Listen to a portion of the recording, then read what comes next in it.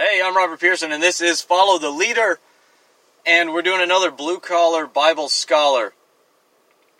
Today we're discussing eschatology. Once again, the purpose for all of these videos is to simply give you a springboard so you can go learn more on your own. But it's hard to just wade into the ocean of theology and biblical languages and Bible commentaries and peer-reviewed journal articles. It's overwhelming. And so my goal is to just create a lot of good jumping off points so you can have a good general picture of here's what the lay of the land is before you just start wading into it. So many mixed metaphors. But my goal, though, is that you learn to fish, not get a fish. No fish here, just fishing poles. Hence the blue-collar Bible scholar. I am an electrician, but also the goal is that anybody, no matter your level of formal education and how proper you can speak, can learn these deeper, more complicated Bible things. You just come at it slow, methodical, take your time, learn little bits here and there, and just be moving in the right direction, that's all. So, I overlooked a large area of theology when I did my theology overview video. It's called What is Theology? And I missed it, man. Eschatology is one of the ones I should have mentioned. It is one of the fields of theology. It's not as big or as widely written about as the other areas are, but the people that do write about it are super into it. And there's a lot of cool stuff in there. And by studying eschatology, by studying the book of Revelation and some of the other passages, it's really fascinating, and you wind up having to learn random bits of Greek or Hebrew or first century military history of Rome or Greece. Like, it's awesome that not first century Greece. Anyway, you get to learn a lot of other things trying to make sense of these historical and these really prophetic, vision-based books of the Bible. It's really cool. So you wind up learning a lot of extra stuff by studying what is kind of one focused thing. It's really neat. I don't think it's an accident. God doesn't do stuff that clever accidentally. He doesn't do anything accidentally. All right. So, before we move into this too far, eschatology, the word comes from the Greek eschatos and logos. It is a long O sound. The letter omicron in Greek makes a O sound, so it's logos, not any other pronunciation, logos. So, the word eschatology comes from eschatos, logos, eschatos being last things, or the end of, and logos being an idea, an arrangement of ideas, or a word or message, or a logic. It's where we get the word logic from. And when combined in a word, it means the study of, typically. So the study of end times, or the last things, eschatology, eschatos logos. Now, before we move on, I've got a few caveats to make. These are things we are going to assume true as we move forward, and I'm not going to constantly reference them or hedge what I say. We're going to assume that these things are true. And then I've got 2 ground rules that I use really for all Bible study, but you can find yourself breaking them or bending them quite a bit when you're doing end times study or looking at a lot of symbolism and prophecy, and you won't notice that you kind of started bending your own rules.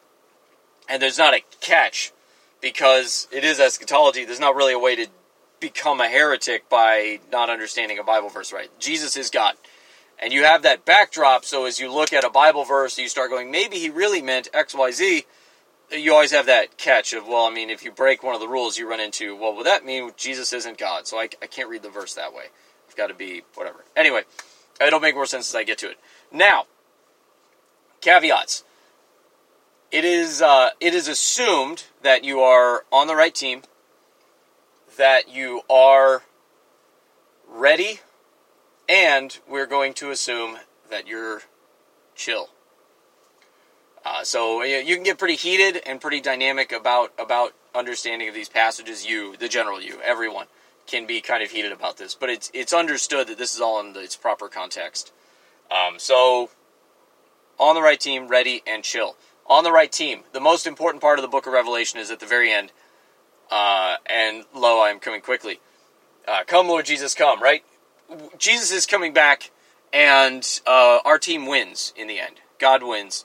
Be on the right team, because only one of them is going to win at the end of the game. And it's Jesus' team. So whatever team he's on, I'm on that team, you should be on that team. That's caveat one. So we're all assuming, yes, we know Jesus wins in the end. We're looking at all of the other stuff because it's fascinating, and it's awesome, and it's interesting, and it's wonderful, and maybe you can peek into the future a little bit. I don't know, maybe you can make sense of some of the crazy politics going on in the world stage. I don't know, but let's dig and find out. Yes, we all know Jesus wins at the end. That's not a reason not to look at it. This stuff is awesome. It's assumed Jesus wins in the end. I know that. The other thing is be ready.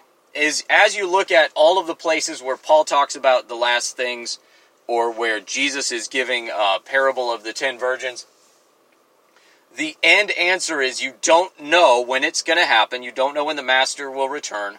So stay busy until he gets back. The bumper sticker, right? Jesus is coming. Look busy. Jesus is coming. Stay busy, right? You need to be about your Father's work every day, all day, every day. So the place of the Christian is this wonderful juxtaposition, putting against of things. You have to balance these two opposite things. I have to live like today is the last day I have, because Jesus is coming. And I have to live like I am going to live the rest of my life, because Jesus is coming, and he's been coming for about 2,000 years now. From the word go, right? The apostles are still staring up in the sky. He said he was coming back. Is he back yet? No, he's not. Easy, guys, easy. Act like he's coming tomorrow, later today. That's how you act. The urgency and the passion you should have for things. And also, relax a little bit, okay? Build up some savings, buy a house, put money in your 401k. Plan for the long game. It'll be all right. You got to do both. So you have got to be on the right team. You have to be ready at all times, and you got to be chill. The study of end times is unlike any other study in the Bible. You almost can't be wrong. Almost. Given the obvious sort of provisos, right? The dead in Christ shall rise first. Jesus is coming back. He's going to resurrect the dead and hold everyone to account and judge the quick and the dead. Quick is an old school word for alive, right? The quick and the dead. The living and the dead. Jesus is going to bring all of mankind to judgment and kind of wrap everything up in a nice bow at the end of history, and then all of the saints can move on into the new heaven and new earth and live in New Jerusalem and party. Have fun at the marriage feast of the Lamb. It's going to be great. It's going to be great, you guys. So chill. And everything outside of those facts is completely fluid. You're dealing with nothing but symbolism, and it's a completely indefinite time frame. Jesus says no man knows the day or the hour, not even the Son, only the Father. So chill out. We're going to peek at it. It doesn't mean don't try. There are plenty of things that mankind has discovered and accomplished simply by trying and figuring it out and having fun with it. Just relax. But the whole point, though, is be chill, okay? It doesn't matter if you're pre-trib, post-trib, premillennial, post-millennial, whatever, trib, nonsense, preter, whole. It's fine, guys. It's fine. Just chill. Discuss. You can discuss animatedly. I've got a video on here that I think arguing is good, okay? But just remember, at the end of the day, though, it'd be chill. We don't know. Wisest Bible teacher I ever had, Mr. Pelfrey. I don't know, and neither does anybody else. That applies to a lot of revelation. So you're making your best guess. You can tighten up your case for why you believe what you believe, certainly. And then remember that you're still probably wrong. And so is the guy you're arguing with. But it's good to argue, and it's good to press each other, and that's how we make each other stronger, and that's how we grow as Christians and men and Christian men. It's awesome. So, those are the caveats, right? It's important that we're going to assume, yes, we know we're chill, even though we get animated or really precise or lock up what sounds to be an ironclad case. We're chill. We know it may all be wrong. I don't know. Maybe all of the scholars are wrong about the date of Antiochus III, what's Epiphanes, or, when exactly Nero did what to make him the Antichrist of whatever. We don't know, okay? So just stay chill about it. We are also going to remember that we need to be ready. This doesn't excuse us. It's awesome that you have that much faith, but you got to understand your faith wasn't in Jesus when you sold your house and liquidated all of your assets because he's coming tomorrow. That's not a thing. Your faith was in your specific interpretation of the Bible, not in your Savior. That's different. It's important not to conflate those. So, but be ready, right? You need to be out preaching, helping the poor and the orphan and widow, and sharing the Word of God and all the good stuff. All the good stuff, guys. Do that. Be ready, and make sure you're on the right team. On Team Jesus. Team Obedience. It's the only team. This guy. Now, with all the fun stuff, all the boring stuff over, we're going to move towards the text. I've got 2 rules that I always apply with every text. It's always very important. You have to be honest, and you have to be consistent. Okay? Honesty and consistency. You have to be honest with yourself and with the text. It can get blurry when you spend hours staring at the same 5 verses. Honesty. Here's what I mean. You can learn a lot of extra information that can change what a passage means or how a passage communicates what it communicates. You have to always keep in mind some things. John wrote this to people in history for a reason.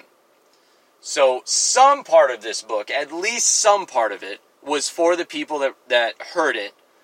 And in addition to being historically honest, right, you also have to be grammatically honest. You have to be honest with the text. You can't go, well, because I know a random piece of history information, when it says lukewarm, what it actually means is really hot. No. It says lukewarm. The word means something that is neither hot nor cold at room temperature. So there's a limit. You have to make sure that you don't start, because the lines get blurry, especially with all the symbolism and all the different word pictures and stuff. You've got to always stay grounded in what does the actual grammar and words mean together, which can be tricky because the Greek and the grammar for Revelations is a lot choppy. And you also have to be honest historically to remember, well, they wouldn't have known about this happening yet. Or, if I understand the book of Revelation this way, it means that it really was worthless for anybody in the first century to read it. Why did we get it then? Why didn't God wait till a little later to release it, till it was a little more relevant or something? Why give the confusion, right? So at some level, it has to be useful for the people that got it initially and for us today. And you have to be honest with that historical context. You also have to be honest with the grammatical context of how words are used and how the sentences link together to make ideas. You can't interpret something such that it means the opposite of what it actually says at face value. It can mean something slightly different, but it always has to stay within that sort of range of meaning. So you have to be honest, you have to be consistent. Now, consistency means if you take, just as an example, let's say you interpret they've got 7 scrolls, right, or the 7 seals on the scroll. So you have a certain way you interpret this one seal based on the word seal, on the Greek word seal or whatever. Oh, well, it's also used in this other manuscript that does the thing, so we know that this seal has to do with such and such. Okay, you now have to do that for every seal because they all have that word seal in common, and so they're all going to bring that context. You have to be consistent. You can't decide that this one's different, and well, it doesn't fit seal number 2, so I'll just throw it aside for seal 2, but then we're back for seal 3 because it fits that way. No, you've got to be consistent. If they match the same criteria, and you decide that this is symbolism, and the other one that matches the same criteria, go, well, that's literal because I like it, or I want Putin to be the Antichrist, or whatever you're doing. That's fine, but now you have to take this and use that same measure or rule over here and go, well, this also is literal. Or they're both symbolic. If the two texts are related, if they match or they meet the same criteria that you're looking at, you have to be consistent. All right. So if you're looking at one of the seals or one of the goblets that are poured out in judgment, or the one of the 7 lampstands or the 7 churches, right? If you have to understand. So if the churches are written for the people of that day, the actual geographic churches, cool, every church has to be that way then. If your understanding is that all of these churches are just the church in Smyrna, in Laodicea, in Ephesus, then every one of those has to only be to the ancient historical church, because you have to be consistent. You can't go, well, Laodicea is to the church presently. Okay, if you want to take them symbolically as church ages, and our modern church age is of Laodicea, and all of the other church ages of the different churches, that's fine, but you have to do all of them that way. And just to be consistent as you're going through. Otherwise, it's just madness. It's madness. You become the standard of metric of what's going on, instead of trying to find a pattern or draw out information in the text and go, oh, these things consistently line up this way. You have to be consistent about it. Otherwise, yeah, you're just making it up. You're like, oh, I like this because it sounds like Putin's the Antichrist, so I'll pick that one. But this one's symbolic because I don't make any sense of it. Oh, and this one's to the church age because I think, yeah, that's right. The modern church is too rich and spoiled. So Laodicea is talking about the modern church. But Ephesus was chill, so they can get their letter written to them in time. No, you have to be consistent. You have to find a standard metric or rule as you're going through the scripture. If you're matching everything to Roman military history, then match everything to Roman military history or whatever you're doing as you do. It's a big ocean, and no matter what, you're just going to jump into some area of the pool and just flounder a little bit till you start finding things and putting pieces together and figuring it out. It's a big jigsaw puzzle, and you're not always going to have all the picture beforehand. You just have to go, oh, well, this is an edge, and I got 35 edges, and none of them fit each other. And none of them are even the same color scheme. So we'll just keep collecting edge pieces till something goes together. All right. So that's how we go. Now, let's talk about the book of Revelation. It is probably a solid half of all eschatology studies. It's not the only passage. I'll list off a couple here later on. But Revelation's the big dog. He's the big one that everybody knows about and likes to talk about. So there are 4 main ways to look at Revelation. These are the 4 biggest camps.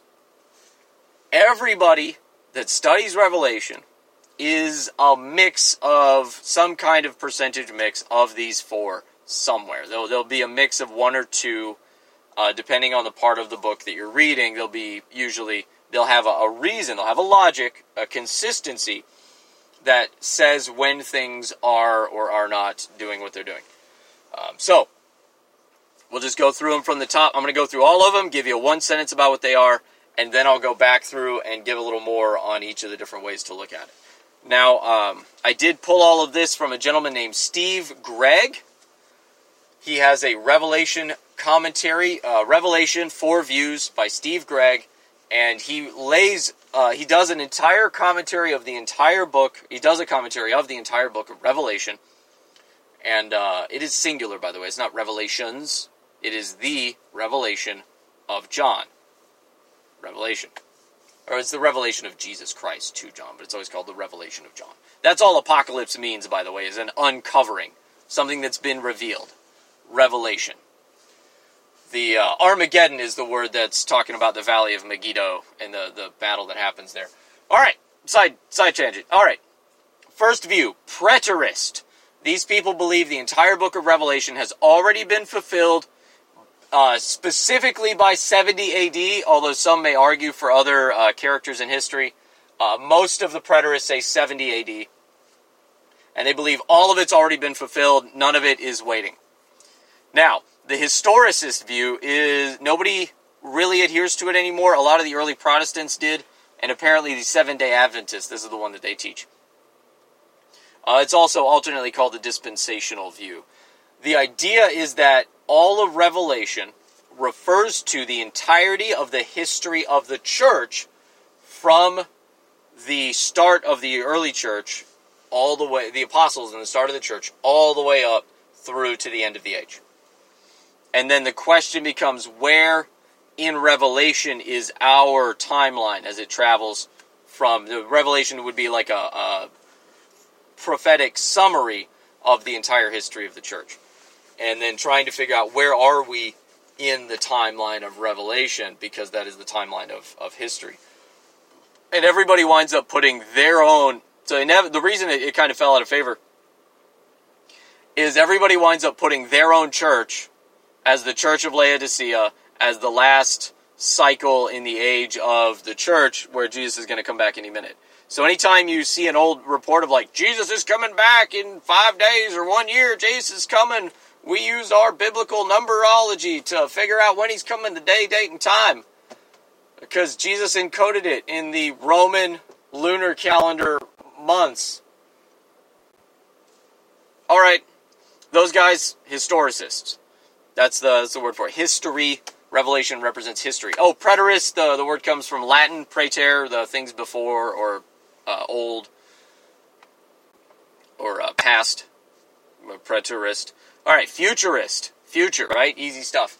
These are the Tim LaHaye, the Left Behind series kind of stuff, Dr. David Jeremiah.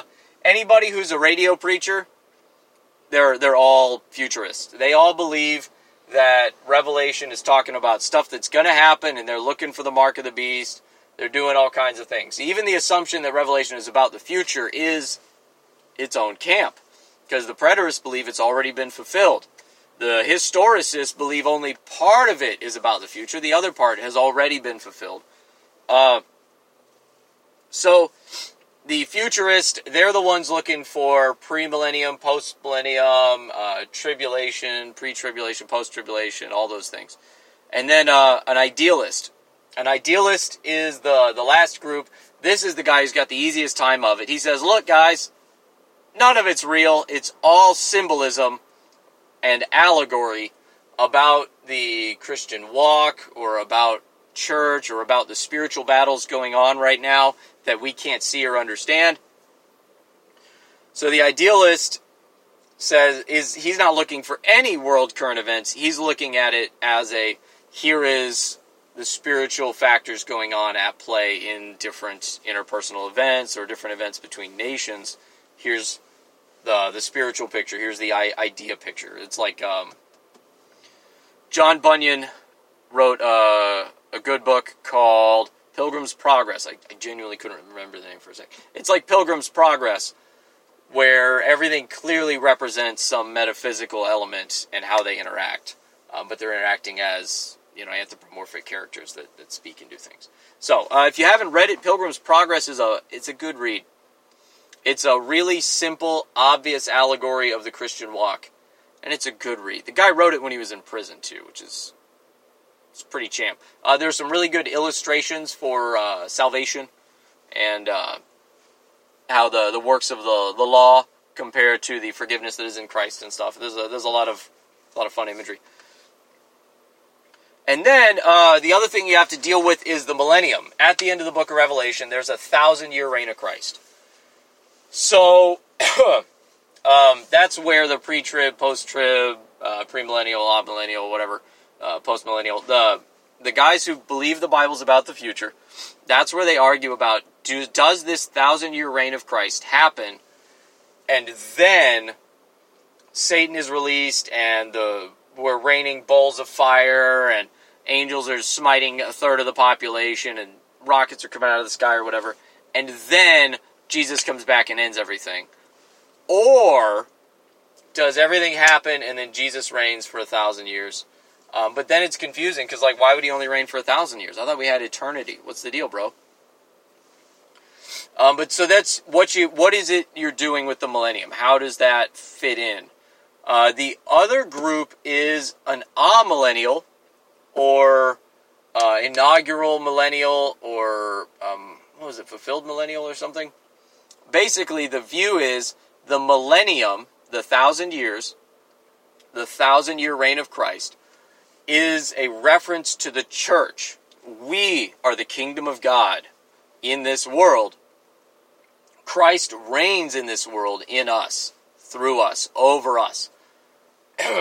We are all subjects of the king. And we kind of embody his kingdom here on earth right now. So in that sense, Jesus Christ is reigning currently, and the 1,000, the clean 1,000 number, it worked really well until we passed more than 1,000 years after Jesus. Now we're coming up on 2,000 years. I don't know. I'm just going to throw a big shrug. I don't know. But that's the idea, though, that the church, the 1,000 years is just metaphorical for forever, or a really long time. And that the millennium just refers to the church age, and this is how Christ has chosen to redeem mankind through Jesus and his church. So now, let's get back to it. So, the preterist view can be really hardcore. I have heard of preterists that do not believe Jesus Christ is coming back. That this church age, life as we know it right now, is just going to continue forever. Forever. And you have to be a Christian, and you have to get saved, and then God deals with everything after you're dead. That's it. And all the book of Revelation has been completely fulfilled. Typically, the preterists look to 70 AD, when Jerusalem is overthrown and successfully sieged by the Romans. They were hardcore about it. And then they ripped down the temple. When Jesus says not one brick will be laid on top of another after it's destroyed. The Romans, when they built the temple, they put gold between the bricks as like mortar and just to show how fancy they were. So when the Roman soldiers destroyed and looted the temple, they took the gold from between the bricks when they were ripping it down and wrecking everything. It was pretty crazy. So that's the preterist says this was the abomination of desolation, and they've got some verses that they point to show what Jesus is talking about. The book of Revelations is replete with saying this is coming to happen soon, this is going to happen very quickly. But then you start arguing as a preterist about you have to have the book of Revelation dated before 70 AD, not at 96 AD when most people think John wrote the book of Revelation. It's a big, I don't know, man. Just jump into the ocean, swim, start looking at what makes the most sense to you and do your best, right? That's all we can do. Now, the historicist view, people don't hold to it anymore, like I said, because it usually winds up being that your generation is the one where Jesus is coming back. And then it just doesn't pan out. People die of old age, and they're just sick of so many crying wolf scenarios. Nobody listens anymore. So that's the historicist view. I don't know what just happened. My phone died. Probably because it overheated a little bit or something. It said lost connection to whatever, and then closed. So, we're talking about historicists. A lot of the early Protestant Reformation guys were historicists. But like I said, it's fallen out of vogue recently. That everybody was, the historicists all said the Pope is the Antichrist. A lot of people nowadays still adhere to Pope is the Antichrist. I don't know. John says there are many Antichrists. So, obviously this one big bad one eventually, but anybody who opposes Christ is anti-Christ. Anti against Christ.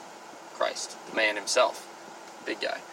Now, the futurist, that's the Tim LaHaye, the Left Behind series, the Tribulation, the Rapture. These are the guys looking for these are the guys looking in the newspaper. These are the guys looking at current world events. They're futurists. They believe that some part or all of the book of Revelation hasn't been fulfilled yet. The weakness here, obviously, is that why did John write it in the first century to believers? That doesn't make a lot of sense.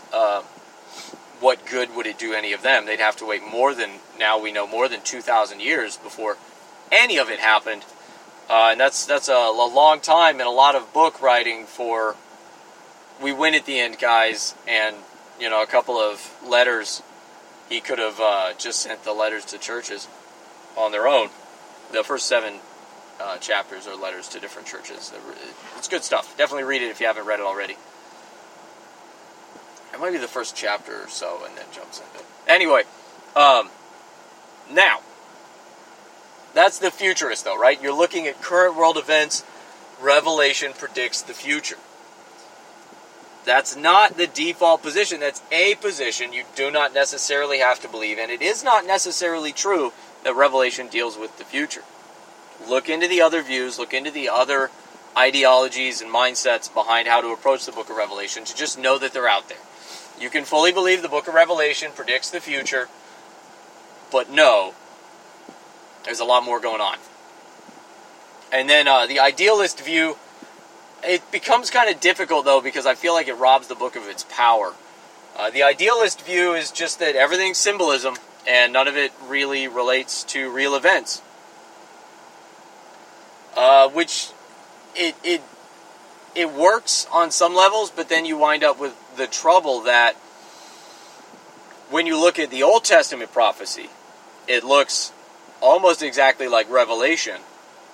And all of those things had real-world corresponding events. Most scholars fully believe the goat with the little horn that controls the big goat in Daniel, I forget where exactly his vision is happening, is Alexander the Great, running around, overcoming stuff, the bold he-goat or whatever, controlled by a little horn. That's Alexander the Great controlling the Greeks and taking over a good chunk of the world. There's a lot of stuff that fits with that, and everybody looks at those events and the prophecy and goes, yep, there it is. And so it doesn't match then to say, well, all of it's symbolism and none of it corresponds to anything.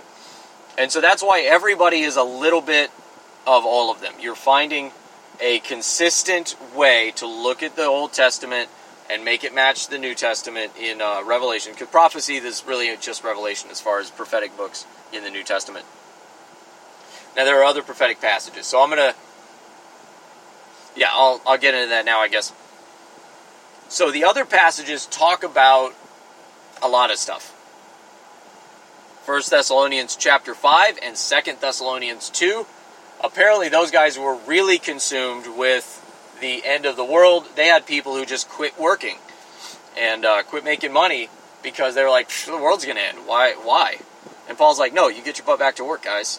Don't you know? You're not going to miss it. That's right. There were some people saying, oh, you've missed his coming. Jesus came back and you missed it. Sorry, guys. And they were starting to freak out. And he says, look, you're not going to miss it. Guys, you'll know. Oh, you'll know. So Christians have thought they're in the end times forever. And in a way, we are in the end times because you're supposed to live like it's the end times anyway. Christ is coming back, and you need to be busy. You need to be about your Father's work. And stay ready. Stay on the right team. The other passage is 1 Corinthians 15. Paul, again, he's talking about the resurrection specifically, the second resurrection. And we get a little more peek into what's going on, a little better peek into what's happening. But we got a lot of other throwaway lines, like the white throne judgment. Paul says, do you not know we will judge angels? Another place, Paul's talking about having your works judged by being burned with fire, the way you would build a building, and if it's hay, stubble, or straw, or build with fine metals and silver and gold and steel. Like, I don't know what that means or how it fits, but it's in there somewhere. Something you got to deal with. Matthew chapter 25 is the other big one. Jesus himself predicts, and he gives this big, long prediction. About what most people believe to be 70 AD, the fall of Jerusalem. Just looking at the history of that after having read Matthew 25. There's a lot of stuff that matches up with the way those things come together. The other place is Daniel. It starts in chapter 8 to 12, but it's all over the place. There's a passage where it mentions 70 weeks and gives a time, times, and half a time, and a lot of people like trying to do math to figure all that out. A lot of Daniel was fulfilled in the coming of the church. His vision about a giant statue made out of different materials, and the feet are like clay mixed with iron, and then a big rock comes and smashes it. it's pretty clear that those are the Babylonians, the Assyrians, the Greek Empire, and then the Roman Empire, and all of that's crushed by the giant rock of the church, the empire of Christ in the world, the kingdom of God.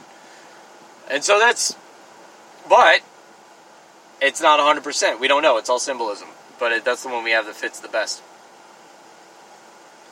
And then in 2 Peter chapter 3, Peter mentions end of the world stuff. He compares the end of the world, the coming age, to the age of Noah, where everybody's chill. They didn't know it was going to hit them. They're still eating and drinking and being merry and giving and taking in marriage. And then, bam, all of a sudden, right, they get hit. So in all those passages, yes, they could already be fulfilled already, and we don't know. Or maybe none of it's fulfilled yet, and we're still all waiting. So that's the issue with prophecy. There's one concept called mountain peak prophecy. And because when somebody writes a book of the Bible, it's generally presumed it had to be useful for the people that got the book written to them. Why else would you have the book? So mountain peak prophecy is when you look at, like, Isaiah, for example, and he predicts Jesus. And then there are a lot of stuff that... So he's prophesying into the situation going on in front of him. And a lot of the stuff he's prophesying, there's small parts of it that haven't happened or didn't happen yet or didn't really happen the way that you thought they should if you look at the history outside of Isaiah to see how things panned out right after he prophesied. He keeps missing stuff. And then Jesus comes and hits on all cylinders. It's called mountain peak prophecy. If I'm looking at two mountains, one is taller than the other mountain. That's right, I can do this. So one is taller than the other mountain. Looking at it, you see both mountains. And if you're not able to tell the distance, they look like they're right on top of each other. But if you turn sideways, there could be a lot of distance between those mountains you just can't see. But you're only looking at one perspective. So when the prophet sees what God wants him to see, and he's seeing into the future, or seeing a vision, or God's giving him words, however that all plays out,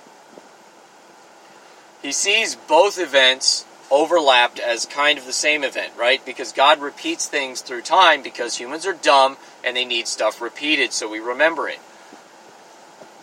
So he has Christ lived out as a type. This is called typology. As a type in Isaac, in Jacob, in all of these different people. David becomes a type of Christ for other aspects of Jesus' ministry and kingship. The high priest, Melchizedek, it becomes a type of Christ in the Old Testament, in Genesis. All of these people are repeating little parts of the Christ story before it all gets put together right at the end. And Isaiah has little parts of that Christ story, and he sees the full Christ story, and then like 75% of it applies to where he's at right now. So mountain peak prophecy. I see both peaks, both historical events we're talking about, and I'm just not aware that there's, thousands of miles or hundreds of thousands of years in between them. Hundreds or thousands of years. Anyway. So you have that going on as you're reading Revelation, as you're reading Matthew. Think about it in your own mind. If you find not all of it fits 70 AD so neatly and you're not satisfied, God repeats a lot of stuff through history. Maybe there are parts that have yet to be fulfilled that's going to map to that idea. The other thing is the reason prophecy's so weird. Why can't God just speak plainly, right? Why is it we got to have crazy pictures about guys coming out of the ocean, big monsters with 100 billion horns and a wound on his head that was healed but isn't healed anymore, or it looks like it wasn't healed but he's fine, he came back from the dead maybe, and why can't God just be like, look, it's an undead cyborg Mikhail Gorbachev that's going to rise up out of the ocean and control the United Soviet South America to rule the world, and he's going to do all that with the support of the Canadians. Why can't God just say that? The simple answer is, how do you predict the future to someone without polluting the timeline? Science fiction has given us a wonderful vocabulary now to talk about timelines and the way time moves and how humans live in this time. those ideas, that vocabulary didn't really exist, at least in the way we understand it back then. Not that people weren't dumb or didn't understand it, they didn't have time. They were fighting to live. They didn't have time to write crazy science fiction. Some people did very early. Science fiction, if you look at it, starts way early. Way earlier than you'd think. And, like, alchemist early. Like, arguably, Leonardo da Vinci was a sci-fi author, kind of early. But they just hadn't thought about making time machines yet until H.G. Wells rolls around and he's like, I got you guys. And odds are he wasn't the first person to think about it and play around with it. But anyway, that's the idea. If I want to tell you what the future is, but I don't want you like Biff to run around with a book and make yourself a millionaire. All of a sudden, I've changed the future I told you about. So, A, you can say I'm a liar, and B, I am a liar because I changed the future. I told you what was going to happen, and it's not what was going to happen because I told you about it. How do you do that? You have to disguise it. You have to tell the future in a way that isn't going to alter the future, so what you say is accurate and will come to pass, and it's not going to allow someone to take advantage, an unfair advantage of the future knowledge, except for getting right with Jesus. That's the best unfair advantage ever. And so, it's important to understand, I firmly believe, the reason God made all of this so mystical and so hard to understand is because you can't tell somebody the future without changing the future. You know, if I say Russia's going to get so big it'll take over the world, well, now nobody's going to let Russia do anything. They're just going to crush it, assuming I'm a reliable source for telling the future, right? Or they're gonna wait, and the moment they hear about that undead Mikhail Gorbachev cyborg, bam, they're on it. They're going to kill it, riot in the streets with torches and pitchforks. We won't be ruled by a undead cyborg Mikhail Gorbachev. So that's why it has to be so veiled. That's why it has to be so confusing, is so that by the time you go, holy cow, God totally called it, man, it's already too late for you to have changed the future. As specific as it gets is, I think, Isaiah. Yeah, Isaiah's the guy who calls Cyrus, king of the Persians, as being the guy to do things and to allow 200 years before the guy was born. 300 years before the guy was even born. It was just like, oh yeah, Cyrus, the thing. Here's how reliable Jesus' prediction of 70 AD is. There are secular, godless, atheist, heathen scientists, scholars, whatever they want to call themselves, science scholarists. These godless pagans study the scriptures, and when they look at Matthew, they say, Matthew cannot have been written before 70 AD. Because when you look at Matthew 25, Jesus clearly predicts the fall of Jerusalem at 70 AD.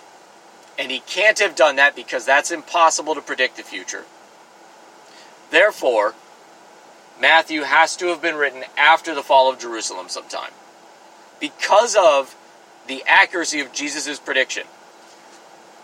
He predicts it, says it's going to happen, warns people so they can at least get themselves to safety, not actually change or thwart anything, but create a little better outcome for themselves. And it was so scary accurate, you didn't know what he was talking about in the moment. Nobody, like, what are you talking about?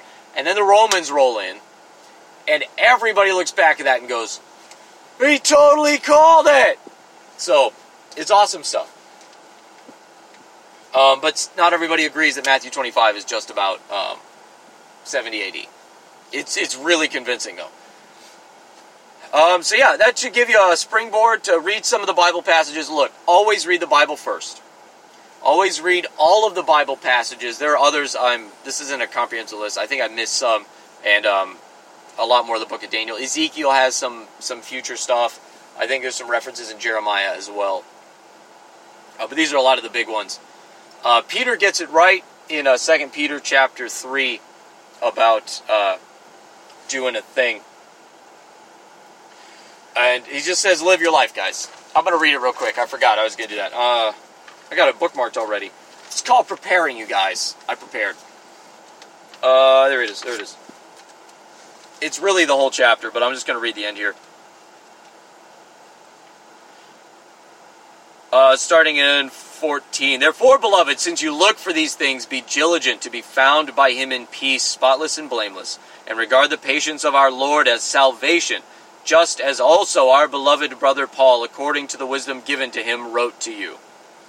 As also in all his letters, speaking in them of things which are, in which are some things hard to understand. Yeah, even Peter was like, look, that Paul guy, he gets confusing sometimes. Don't sweat it, guys. Which the untaught and unstable distort, as they do the rest of the scriptures, to their own destruction. Also, Peter and Paul were tight. Peter refers to the stuff Paul wrote as though it were scripture. Cool stuff.